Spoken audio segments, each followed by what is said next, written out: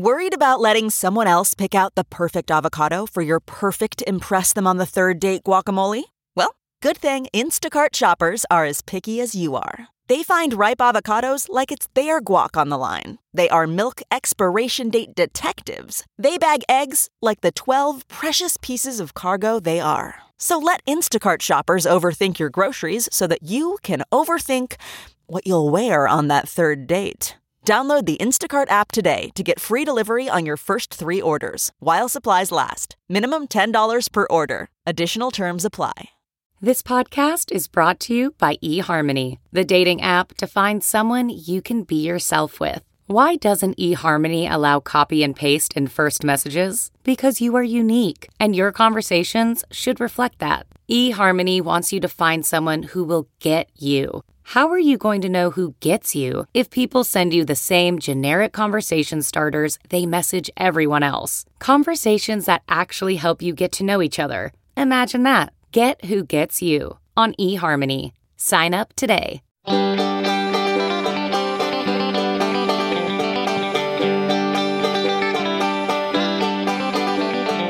Welcome to the Caixin-Sinica Business Brief, brought to you by SupChina. Each week, we bring you a roundup from the world of business in China from Caixin, China's authority on business and financial news, as well as interviews with Caixin Global reporters and editors.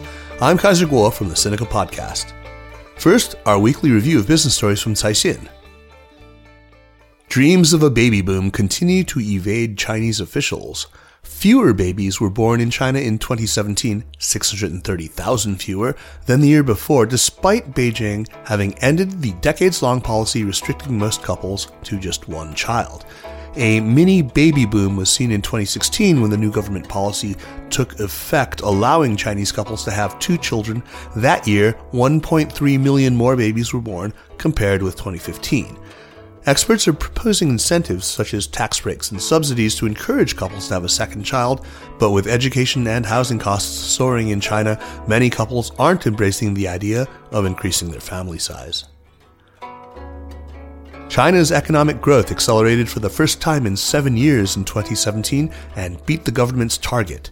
The Chinese economy's resilience may give policymakers more leeway to continue with efforts to rein in debt, reduce pollution, and overhaul state-owned enterprises, measures that could constrain expansion this year. China's GDP increased by 6.9% last year, higher than 2016's 6.7%, and the first acceleration since 2010. It also beat the government's growth target of around 6.5%. Economists attributed the expansion to a range of factors, including growth in government-supported infrastructure investment, a robust recovery in overseas demand for Chinese exports, and resilient real estate investment despite government policies to cool the property market. These helped counter the negative impact of government campaigns to curb pollution and rein in financial risks and debt. Shanghai subway passengers can now use a mobile app to pay for fares. QR code readers have been installed in all 389 metro stations in the city, which allow passengers to use an app developed by metro operator Shanghai Shentong Metro Group. The app will connect to the payment system of Alipay and China UnionPay. No word on if or when the metro app will support WeChat Pay. Alibaba-affiliated Ant Financial, which owns Alipay, and WeChat owner Tencent are fiercely vying to be the digital payment method for China's sprawling public transportation networks. Japanese houseware retailer Muji is opening its first hotel in the southern Chinese city of Shenzhen. The rooms, ranging in price from $150 to $400 a night, follow Muji's minimalist aesthetic, equipped with the brand's wooden furniture with light, simple hues and unadorned bedding and toiletries. The hotel features a gym, a Muji diner restaurant, a 24-hour library, and 3 meeting rooms. The operator is a hospitality management unit of the Shenzhen government owned by Shomyep Group. A second Muji hotel will open in Beijing in March, followed by a third one in Tokyo in the spring of 2019. Demand for smartphones in China has become so low that Apple's flagship iPhone X is selling for less than its official price. The 6% price difference of a silver 64GB iPhone X on JD.com and Apple's official Chinese site epitomizes the current sluggish demand for phones in the country. Smartphone shipments in China declined nearly 10% to 450 million units in the first 11 months of 2017, while the number of new models launched by manufacturers plummeted 27%.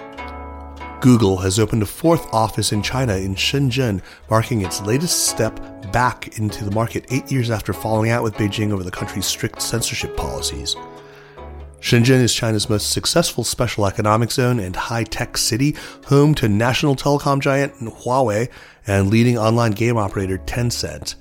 Google's three other offices are in Beijing, Shanghai, and Guangzhou. The company had more than 600 employees in China at the end of last year, about half of them engaged in global product development. That number is almost Google China's headcount in 2010. That year marked a major turning point for Google in China when it shuttered its locally based search engine after refusing to continue to comply with Beijing's strict rules policing sensitive content. The company's presence dropped off after that, but it has always maintained a sales force in China. More recently, Google has been taking steps to build up its China presence amid speculation that it would like to return to the market in a more active way. Its Android operating system is dominant in China, the world's largest smartphone market, where it is installed on 90% of all phones sold. Let's turn now, as we do each week, to some of Caixin Global's reporters and editors for a look at some of the big stories in the news. First up is Jingxun Tang, reporter at Caixin Global, to talk to us about the reforms that China Unicom has just announced involving an options issue. So tell us what's happening and what is the story here, Jingxun? Well, the story is that as part of its big reform plan, China Unicom is going to offer its most valuable employees the option to buy shares in the company at a price that is cheaper than what it's worth currently. And the news is that they've finally decided who these thousands of people are going to be. This sounds pretty normal, though, isn't it? I mean, what makes this newsworthy? Before we get into that, let me talk a little bit about the background of this decision. So, like many state-owned enterprises, China Unicom has been trying to streamline itself and become more efficient in recent years. Part of that is bringing in private investors. So, for instance, last year they sold a significant amount of shares to private investors, including Baidu, Alibaba, and Tencent, the big Chinese tech companies. Another part of this reform is changing their personnel, or at least the way they manage their personnel. So they actually have been doing things like making their managers take exams or rate each other in separate rooms, like a very secret, kind of tightly controlled operation just to see what people thought of each other. And they've cut the payroll in many departments and many local subsidiaries. So this incentive plan is kind of like the carrot side of that strategy, you know, where the exams and the rating and firing people were the stick. In August, the company released the details of its incentive plan. It said it was going to give actually hundreds of millions of shares at a price that is more than 40% lower than the price on the Shanghai Stock Exchange to thousands of people in the company. It has now decided who these thousands of people are going to be. Employees of China Unicom told Caixin last week that these people include mid-level and senior managers and important sales and technology staff. So it sounds like, you know, a great deal for the employees. They get to buy shares in their company at a price that's far lower than they're currently trading on the stock exchange. But there's a catch. Actually, there are several. So what is the catch? First of all, they're not being given the shares. They're being given the option to buy them. And they can't buy them all at once. They have to buy them in 3 separate lots over 5 years. And once they've bought them, they can't sell them for 2 years. This is to stop them from taking advantage of the obvious price difference. The other catch is that they need to meet very high performance standards to even get to buy them in the first place. Things like, 60% profit growth in their division in 2018. Okay, sure, that sounds pretty normal for, I guess, a Western company, for any company in the developed world, but I can see how this might be pretty novel for a big state company in China. Tell us how you think this is going to play out. Well, it's hard to tell how this specific plan will play out, but on the whole, Caixin-Sinica has made some very big changes in the way they manage their personnel. It'll be interesting to see how it plays out. Jingxuan, thanks for talking to us, and we will check back in with you to see how things end up playing out. Thanks, Kaiser. Thank you. Let's turn next to Doug Young, managing editor of Caixin Global. Doug, Alibaba is in the news again this year. Why this time? They have appeared on this list that the U.S. publishes every year about the most notorious marketplaces for piracy. And this is actually quite a long story, but let's just fast forward to the latest chapter, which is basically the U.S. publishes this list every year, and it spotlights physical and online marketplaces where there's a lot of piracy, trafficking and pirated goods going on. Alibaba runs this marketplace called Taobao, and Taobao appeared on the list last year, which was much to Alibaba's dismay because they think they've been doing a lot to combat piracy. And the latest edition of the list just came out about a week ago. And lo and behold, Taobao was on the list again for a second straight year. So basically, this list is really highly symbolic. It doesn't carry any legal clout. There's no other ramifications behind sort of being shamed and, being made to look like they run this marketplace full of trafficking and pirated stuff.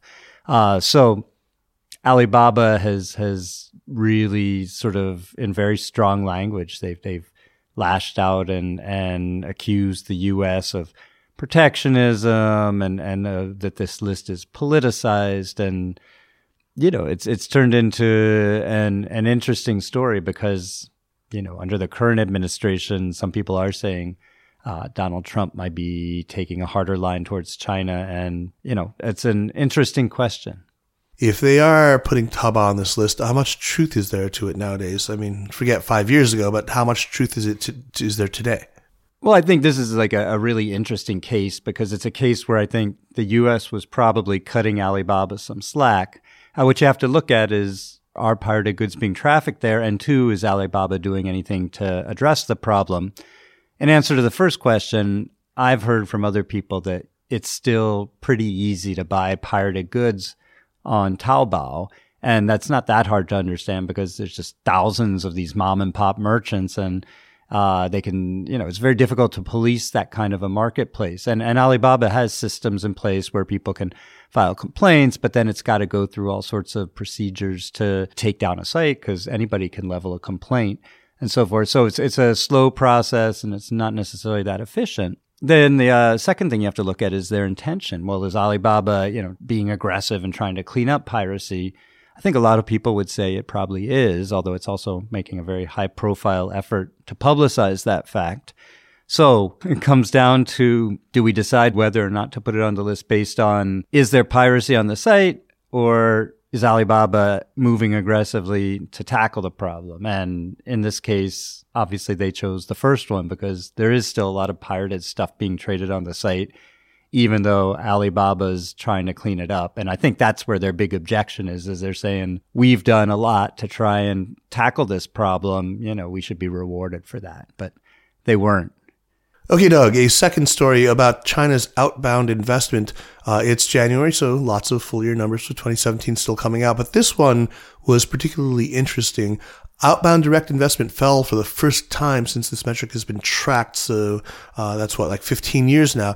And it fell by 30%. That is remarkable. So, Doug, why did it fall and what is going on here? Most people are attributing it to two things. The first one was a very highly publicized campaign by Beijing to sort of clamp down on offshore and M&A last year. And that started out as an attempt to defend the Chinese currency, the yuan, because when money flows out, when Chinese companies buy offshore acquisitions, they need dollars or other currency, so they sell their yuan. And that was putting downward pressure on the yuan.